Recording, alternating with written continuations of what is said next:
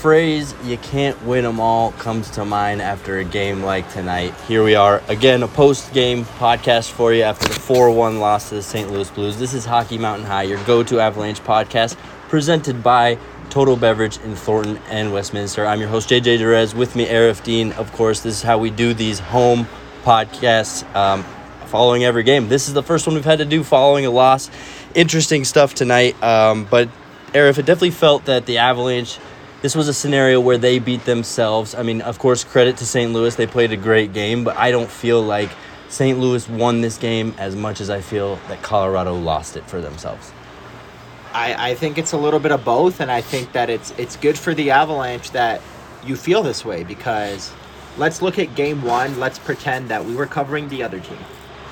We would have came here and we would have said, I don't think the Avalanche won game one. I think the Blues just had a bad night.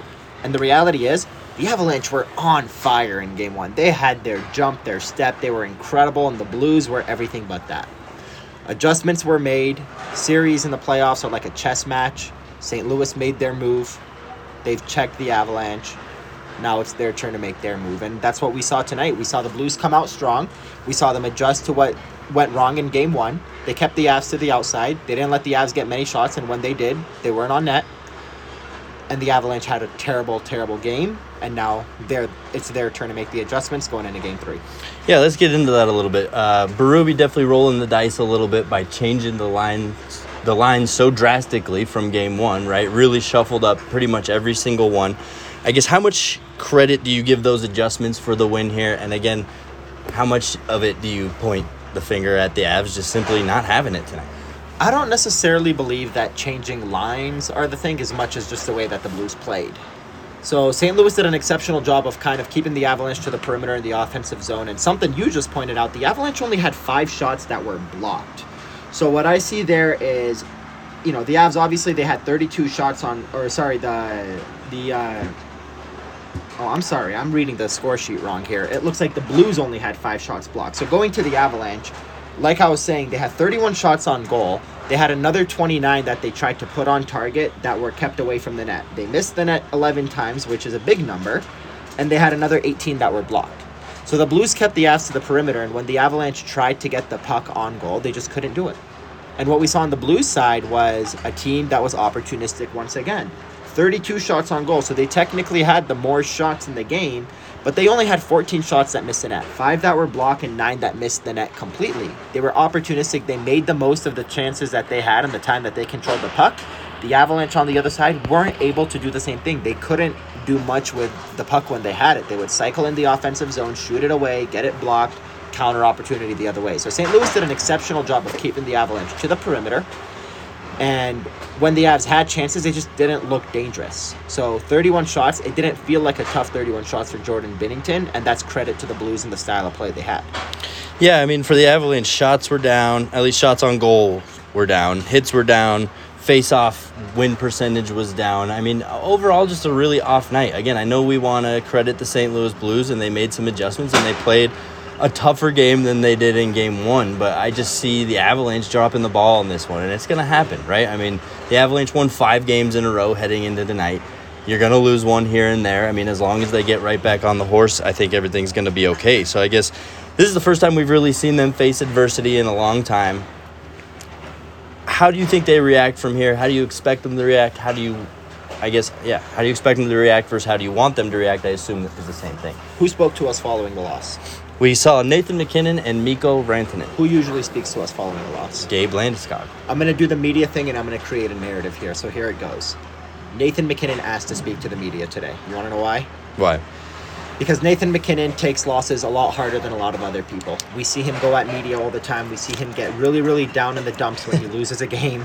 We saw him speak, if you did listen to him speak to Jeff Merrick and Elliot Friedman after training camp last year, he talks openly about how he sees a sports psychiatrist, sports psychologist. He does all of that stuff. He's trying to work on his mental health in the game and not taking the lows very low and the highs very high. Mm-hmm. And this is a guy that following the first bit of adversity they faced last year against Vegas, he got down on himself and he couldn't get back up.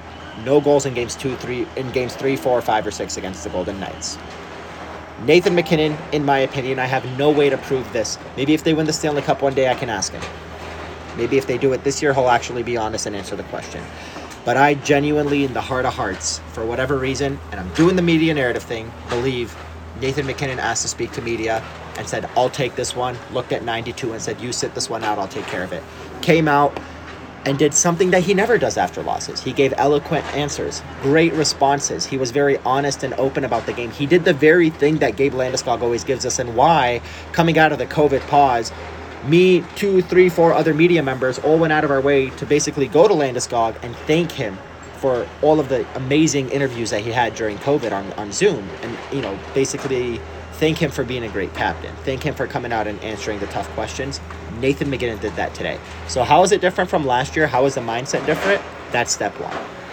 Well, you heard it right out of his mouth today, too, as well, right? He said, in the past, we'd get down on ourselves or we'd get down on each other. And I thought that part where he said we'd get down on each other was a really key phrase, because he's talking about himself. He's 100%. Pointing the finger at himself there.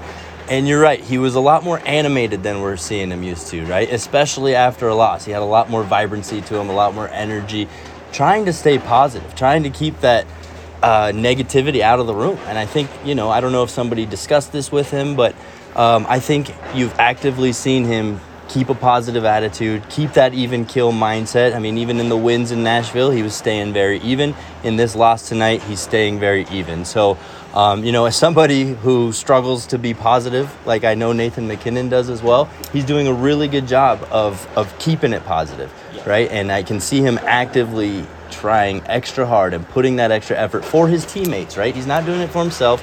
He's not doing it for any outside factors. He's doing it for the guys in the locker room, because he just wants to keep the right energies going within that dressing room.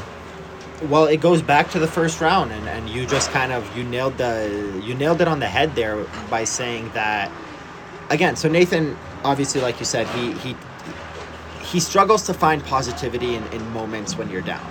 And when you lose a game of hockey in Europe, or when you lose a game and you're a professional athlete, you're down.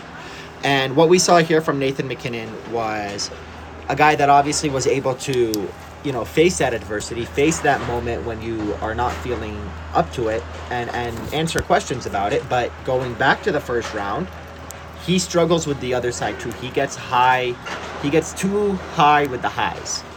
He takes them a little bit too strongly, and then when the lows hit, he falters. He falls right down the stairs, backwards, head first, just zero chance of stopping himself. And I can relate, to be honest. That's why I'm laughing here. So that's the thing. In the first round against the St. Louis Blues last year, he had 8 goals. Mm-hmm. He comes out against the Vegas Golden Knights in Game 1. He scores a couple more. Maybe it was a hat trick. I forget. Game 2, he gets shut down. The Avalanche get outplayed. They get the winner in overtime. Game 3, they get shut down, they lose. Game 4, they get shut down, they lose. Game 5, they get shut down, they lose. Game 6, they get shut down, they lose. As soon as that adversity hit, he was on this high. He got knocked down, and he couldn't get back up. So he found a way in the first round to keep it even-keeled. He's finding a way here to keep it even-keeled. And again, maybe I'm thinking too much into this, but that was a different Nathan MacKinnon. That wasn't the Nathan MacKinnon that 2 years ago when they lost to Dallas. I'll never forget this. They lost Game 7 at Dallas. It was like 4 or 5 in the afternoon. It was an early game. And I said, Nathan, what did you see there on the overtime game-winning goal? And before I can even finish the question, he said, you saw the replay. Don't ask me for my reaction. Go watch it yourself. And this was a different person. I have no hard feelings against MacKinnon. Absolutely. He was fired up after Game 7. Mm-hmm. You've seen me. You've seen me when I lose things. I do that with cussing, so I would be the exact same way. So I got no hard feelings against him. But what we saw today was growth and leadership, and that's why I tweeted what I tweeted as soon as I saw it. Peter Baugh mentioned how MacKinnon was very composed in his post-game presser. He didn't shy away from saying the team played poorly, and he seemed confident the team will get back on track. That's the key word. He was confident. And he said, we're not going to sweep every round. And I commented on that, and I chimed in saying that leadership, he basically provided leadership from a guy with an A on his jersey. It wasn't Landeskog speaking after a loss. It was Nathan MacKinnon, and I genuinely believe that this was something that he wanted to do.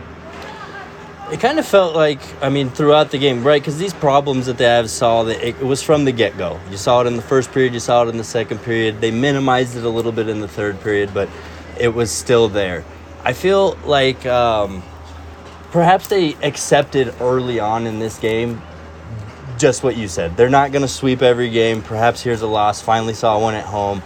Let's put this behind us and move on. They still did fight back in that game.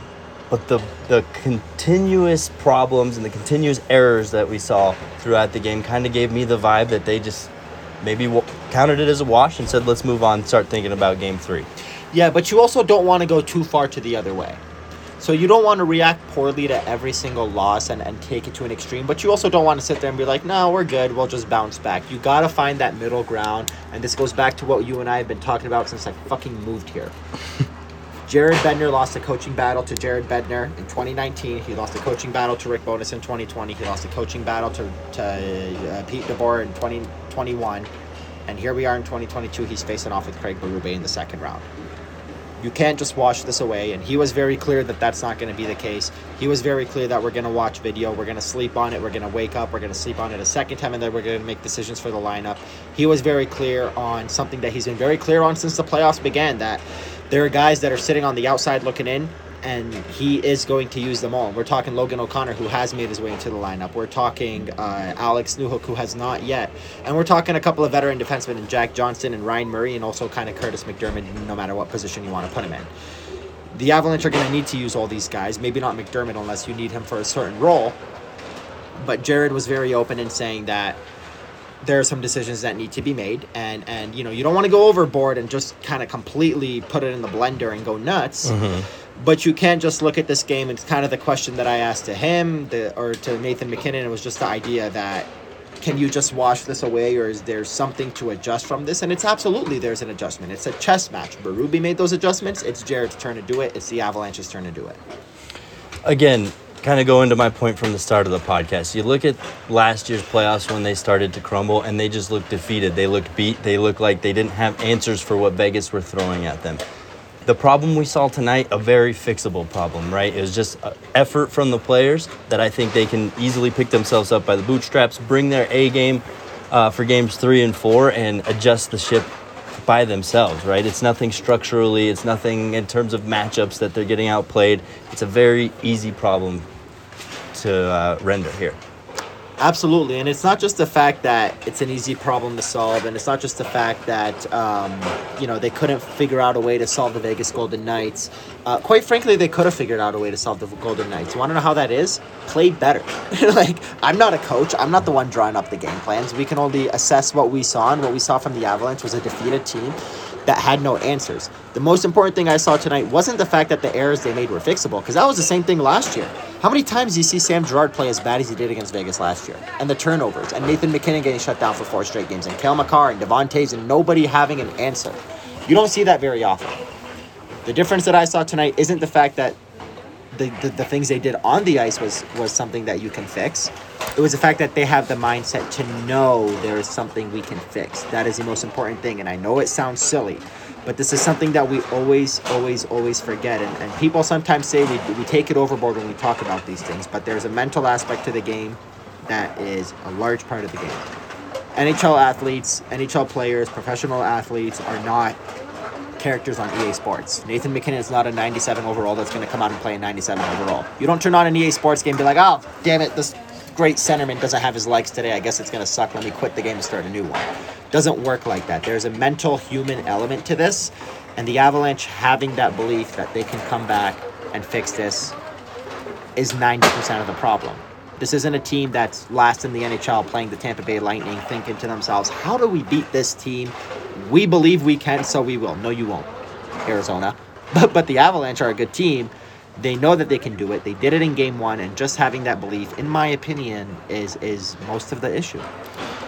Just interesting that the Avalanche, I guess, I don't want to call it fell apart, but they just had a bad night tonight in unison, right? It wasn't a guy here, a guy there. It was the entire group kind of falling apart. And, I mean, when most of the people on Twitter, most people watching the game are saying, is the ice okay? Are these ice problems? I mean, it's not a good look on the team. But Peter Baugh even asked. Right, and they said no, there was nothing wrong with the ice. Everything was fine. We just didn't play well. So, again, having them all not play well, I guess, is an interesting thing, because obviously I think there's a mindset or something went wrong within the team as a whole, right? There's not specific parts you have to detail. There's not anything you have to break down too much. You just got to simply say the group as a whole has to be better, simply put. That's absolutely it. And I want to kind of pinpoint one person in particular who was the MVP of the first round. And take a wild guess. Cale Makar. Thank you. Cale Makar hasn't had the best series. It was apparent tonight for sure, but even game one, he wasn't at his best. Obviously, I'm not just talking about his offensive production. He has 0 points in 2 games, which is hilarious because he still has 10 points in 6 playoff games. That's how good he was against Nashville. But he's struggling with one Ryan O'Reilly. We saw it in game one, the puck that Plinko to O'Reilly. That was a bad turnover from Cale Makar. We saw him have a bad turnover here with that miscommunication with Andrei Burakovsky that led to the 3-1 goal, ultimately the goal that put it away. But there were far too many plays where when he's being pressured by a forecheck of a relentless number 90, the guy that we know that can do it that way, he is struggling with him. And I think that that's something that needs to be worked on. I don't know if you change up the pairings a little bit, change up not the pairings, but the matchups. You have Devon Taves involved a little bit. You have Cale Makar just maybe not be in his own head, but you know, Nathan MacKinnon said it. Ryan O'Reilly's won a Selke, and he's done it for a reason. He talked about how he was a tough guy to play against here because they've been matched up pretty much this entire series so far, and voluntarily by Jared Bednar because he's the home coach. He gets the last change in games 1 and 2, and he wanted MacKinnon up against O'Reilly. MacKinnon won in game 1. O'Reilly won in game 2. And Cale Makar is struggling with number 90, and that's something that obviously needs to be fixed. Yeah, we're seeing a lot of unforced errors out of Cale Makar, which is something we don't normally see. We're seeing mental errors out of Cale Makar, and I think after game 1, when you saw him, you're like, all right, you're allowed to have a bad game. After game 2, you got to start to read into it a little bit, and I like what you're saying there. It's not so much Cale Makar making the errors here, but rather the people who are playing defense on him and forcing those errors a little bit. But there are some mental lapses and some just, I guess, unforced errors coming out of Cale Makar. So I think it's a good combination of the both. But to really get out of it, he just got to stay on the ice, right? Keep practicing, keep thinking the right thing, keep thinking positively, like Nathan MacKinnon is promoting right now. Keep playing him. You're not taking away his ice time. Yeah, exactly. Absolutely. He's going to have to get himself out of it. But yeah, Cale Makar held pointless tonight, had nothing game 1. Nathan MacKinnon stayed off the score sheet, at least didn't get a goal in either game. So 2 games in a row with no goals from Cale Makar or Nathan MacKinnon. You still got Mikko Rantanen waiting in the shadows to really get activated. So, there's still another level I think this Colorado Avalanche team can bring to this series. Yeah, I mean, they've put 85 shots on Jordan Binnington. He has stopped 81 of them. The goals have come from, let me see if I can remember this, Val Nichushkin, Josh Manson, Samuel Girard, and Gabe Landeskog on the power play from Landeskog. So not an even strength goal. So your 3 even strength goals came from 2 defensemen and Val Nichushkin, because I believe all 3 of the ones in game 1 were at even strength. So Jordan Binnington is sporting a very shiny .953 save percentage. That's got to be stopped, and how is that going to be stopped? Your top guys got to find the score sheet. That's the reality. The Avalanche, it's crazy how one play, one goal, one little bit of a change. Or 1 5-on-3? 1 5-on-3 alters an entire series. One thing can alter an entire series. No 5-on-3. It's 1-1. It's late in the third period. Maybe the Avalanche and the Blues are going to overtime. Take it back to game 1. Avalanche gave up a lead late. Went to overtime. Flip a coin in overtime. St. Louis Blues win that overtime. You're going back to St. Louis losing both of your games at home. So it is a game of inches. It is a game of seconds. It is a game of bounces. And one can be the difference between a win and a loss. And we saw that in game 1 in overtime, even though the Avalanche outplayed them. We saw that here as the Avalanche started to gain momentum. The Landeskog goal, the crowd was in it. Everybody was having a great time. And then the breakdown there with Burakovsky and Makar. Makar pinched Burakovsky with just miscommunication between both guys, and Jared Bednar said he's not placing the blame on either one. It's just you can't turn the puck over where they did. David Perron makes it 3-1 game over. So now you got to go to St. Louis. You got to do the same thing there and flip the script on them as well. Let's back up to the goalie conversation. You brought up Binnington's save percentage. Of course, he's seen a lot of rubber so far in this series. Definitely had a better game 2 than he had game 1. But let's look at the guy across the ice from him and Darcy Kemper. Would you say at this point in the series, after game 2, as we sit 1-1, that Jordan Binnington is outplaying Darcy Kemper right now? The easy answer is yes. The tougher answer is Kemper just hasn't faced as many shots. He's faced 56. That's 29 fewer shots. Like, that's an entire fucking game of shots. So, of course, it's easy to say Binnington has done better.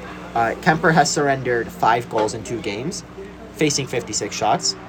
The other guy has surrendered 4 goals in 2 games, facing 85 shots. So it's easy to say Binnington.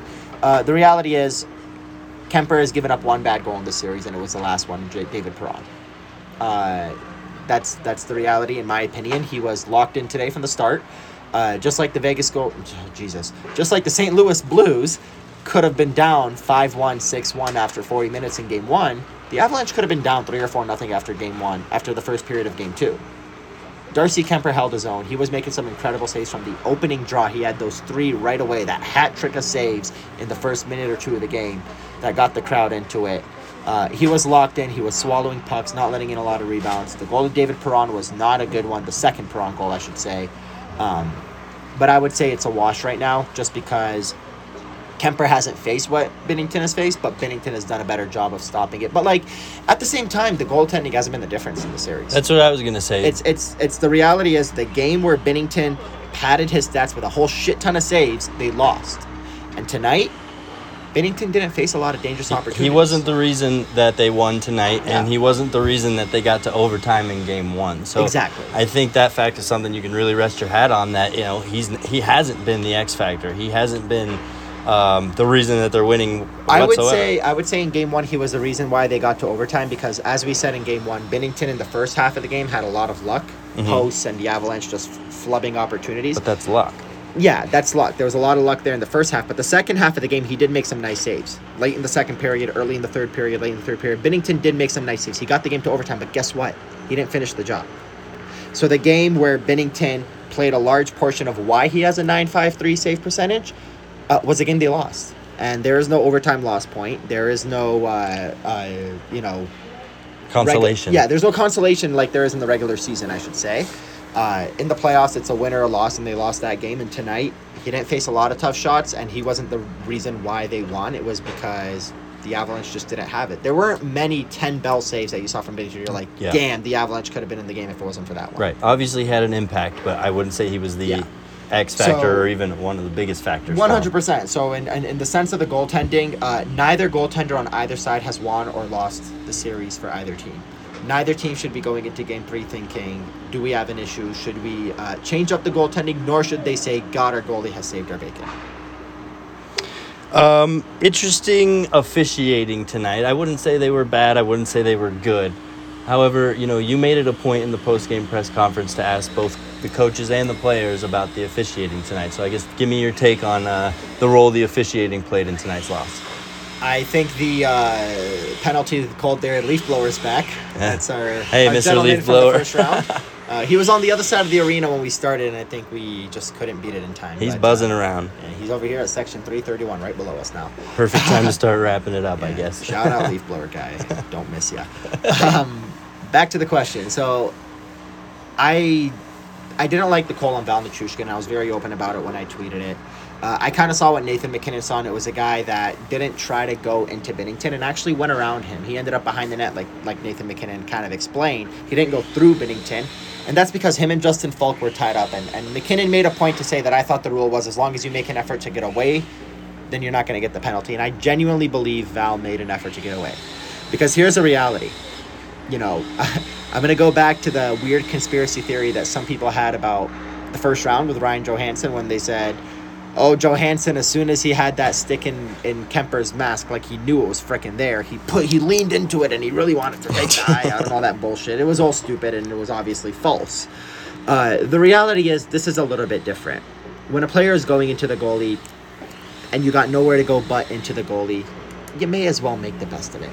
Val didn't make the best of it, and I know that sounds fucked up, but it's a reality in this sport. So make it count is what you're saying. Make it count. Val didn't do that. He truly, to the heart of hearts, looked like he was trying to avoid it. Him and Falk were tied up. You could have called a holding penalty on either one of those guys. So that's the way that I saw it. Jared Bednar saw it the same but different in the sense where the guys were tied up. You have to make an effort to get out of the way, and he nicked him, which he did. He absolutely nicked Binnington. He knocked him on his ass and ended up behind the net. So I wanted to make an effort to ask about this, and I wanted to see what they thought, but I didn't want it to overshadow the fact that the Avalanche played bad. I didn't want it to overshadow the fact that This isn't why they lost, and I'm not over here trying to sit there in the media room and trying to get them all riled up to Jared Bednar and to Nathan MacKinnon, Mikko Rantanen, that the refs screwed you. That's absolutely not the case. And MacKinnon, being the leader that he is, being the different person he was today, even made an effort to say that that's not why we lost. The refs aren't the reason why we lost. We sucked, blah, blah, blah, blah, blah. But I didn't like the call. Yeah, I think, and that's the fairest way you can put it. Absolutely. Very diplomatic, but also very honest. That's exactly how I would have put it today. I guess looking forward, let's look ahead at game number 3, which will be Saturday night, 6 p.m. Mountain Standard Time. How do the Avalanche come out for that one?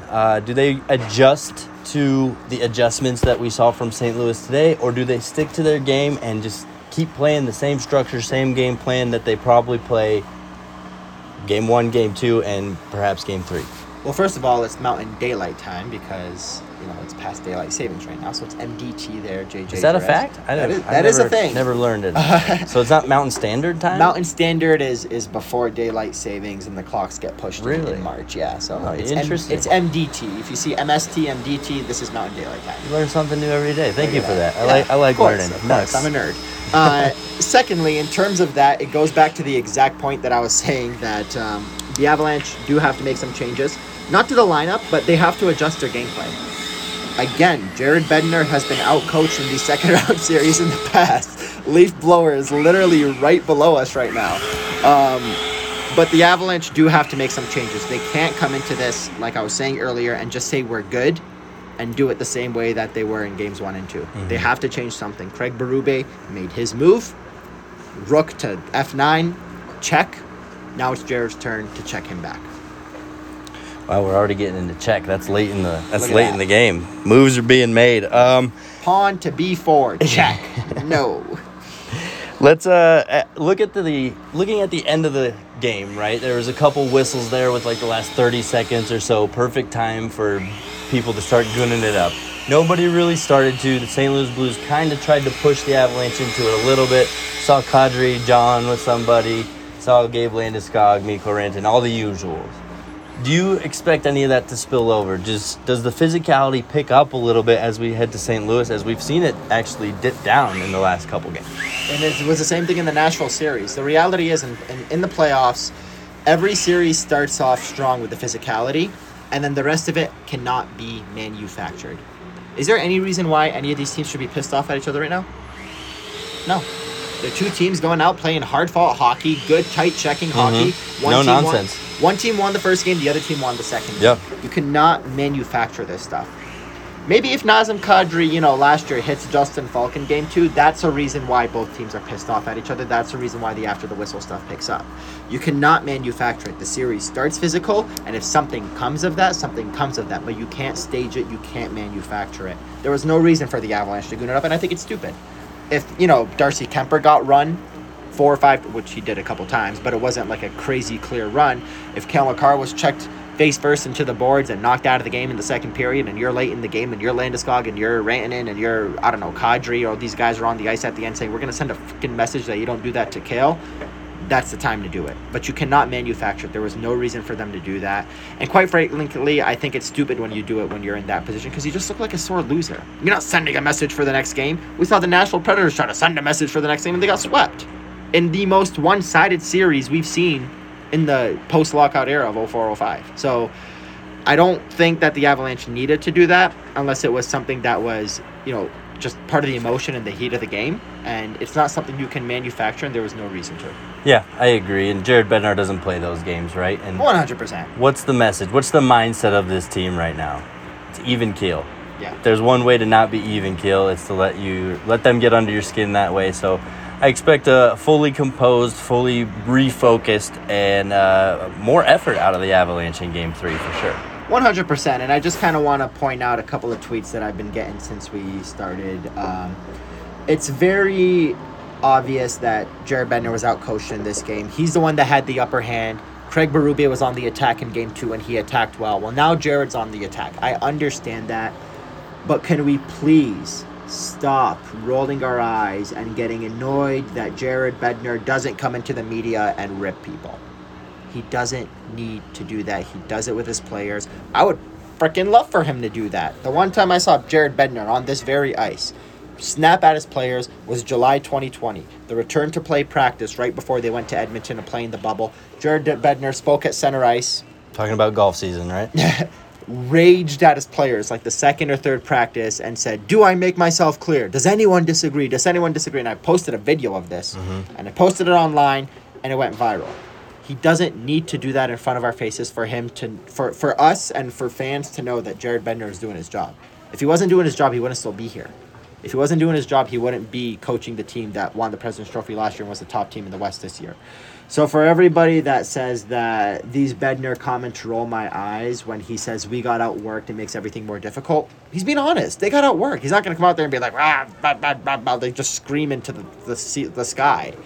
He was honest, and I respect him for that, and there's no reason for him to get all over crazy in the media. Right. I mean, we started this podcast talking about the positive energies that they're kind of trying to spread across that room, and that would definitely harsh the buzz, man. And Jared Bednar's really trying to remain chill here. They know there's work that needs to be done. We're not sitting here acting like the Avalanche came into the media kind of like, ha, we're good, we're fine. Right. I saw a lot over the last couple of days. Obviously, recently the Toronto Maple Leafs lost in the first round for the 6th consecutive year. And Brendan Shanahan was asked about the coach and the GM and if they're going to come back, and he laughed it off. Kind of like, yeah, of course they're coming back. Why would you even ask that kind of vibe? Where it's like, what do you mean, why would you ask that? They've lost 6 years in a row. So this wasn't that kind of case. The Avalanche didn't come into the media room and just laugh off the fact that, they lost and were outworked and were outplayed. They were very clear in pointing out the mishaps that they had and the fact that they didn't have their legs and they didn't look good. But they also mean business. So they're not coming here with positive energy, positive vibes, everyone, we got this. No, they know that work needs to be done, and they're going to get that work done. Yeah, just brushing it off and moving on, right? That's all you can do. Of course. It's so cliche, but the short-term memory, that was thrown around a couple times in the post-game press conference, right? And that's exactly what it's got to be here. I mean, the Avalanche definitely have the better players. They have the skill to get it done. So just got to put it behind them and get back to work. It's not going to be as easy as maybe they thought going into tonight. And look at that. They lose their first game and we go longer than the win. So that's just another sign to say that we are always harder on the losses than we are on the wins. And that's just the nature of the beast of working in this job and just being a sports fan, which is why I get a lot more tweets after losses than wins. That's the reality. But it's a 1-1 series. Each team's going to have 5 more chances to end this thing. Nothing to be worried about yet. Yeah, I got to stop riding the highs and riding the lows and be more like Nathan MacKinnon and get my cheese centered as well. Get things going. But yeah, that's it for today's edition of the podcast. We'll get things, prepared for the road plan that we're going to execute here for our podcast. Yes. Closing thoughts before we head into Game 3 on Saturday night here, Arif. Yeah, I hope you guys get a chance to listen to this Thursday night because Friday afternoon I'm going to release a really, really cool interview that I did today earlier before Game 2 with Steve Mayer, who works for the NHL. He's the executive vice president and content chief officer for the NHL. I'm so glad I memorized that title because I was about to wing the hell out of it, and I got it right to the T. Steve Mayer is the producer of the ESPN Quest for the Cup docuseries that's going to involve the Avalanche. He spoke highly of Josh Manson, as you and I have, and the rest of the media has for the last 2 months, talking to him and hearing the cool things about him and talking about his cameramen that are here at Ball Arena and have been for the last 2 games, recording behind-the-scenes looks in the locker room and shots on the ice for this docuseries that starts May 27th on ESPN Plus every Friday for the next 4 to 6 weeks, I believe it is, or 8 weeks. I forget how many episodes. So we talked about that. We also talked about the fact that this guy was paramount in, bringing the Stadium Series to the Air Force Academy. He was paramount in the Avalanche partaking in the Lake Tahoe outdoor game last year. And most importantly, he was a big proponent and a big driver of getting the bubbles set up for the return to play in 2020. So we had a very long and fun conversation. It was almost an hour, and I only asked for 30 minutes of his time, but it was a hell of an exclusive, and you guys gotta listen to this. It's such an incredible interview. Right on. And of course, don't forget about our friends over at Total Beverage in Thornton and Westminster. They've got recipes for you to drink. They've got curbside pickup, they've got delivery, and they've got online wine education classes. So check them out if you haven't already. other than that, let's stay positive. Let's stay even keel out there like everybody else, right? That's the message here. The fans should follow suit. So, enjoy Game 3. We'll be back to break some stuff down throughout the weekend. Thanks for hanging out with us. If you made it this far in the podcast, bless that pretty little heart of yours. Let's make hockey for everyone. And we out you. Baby, more, I say why? What's the reason for?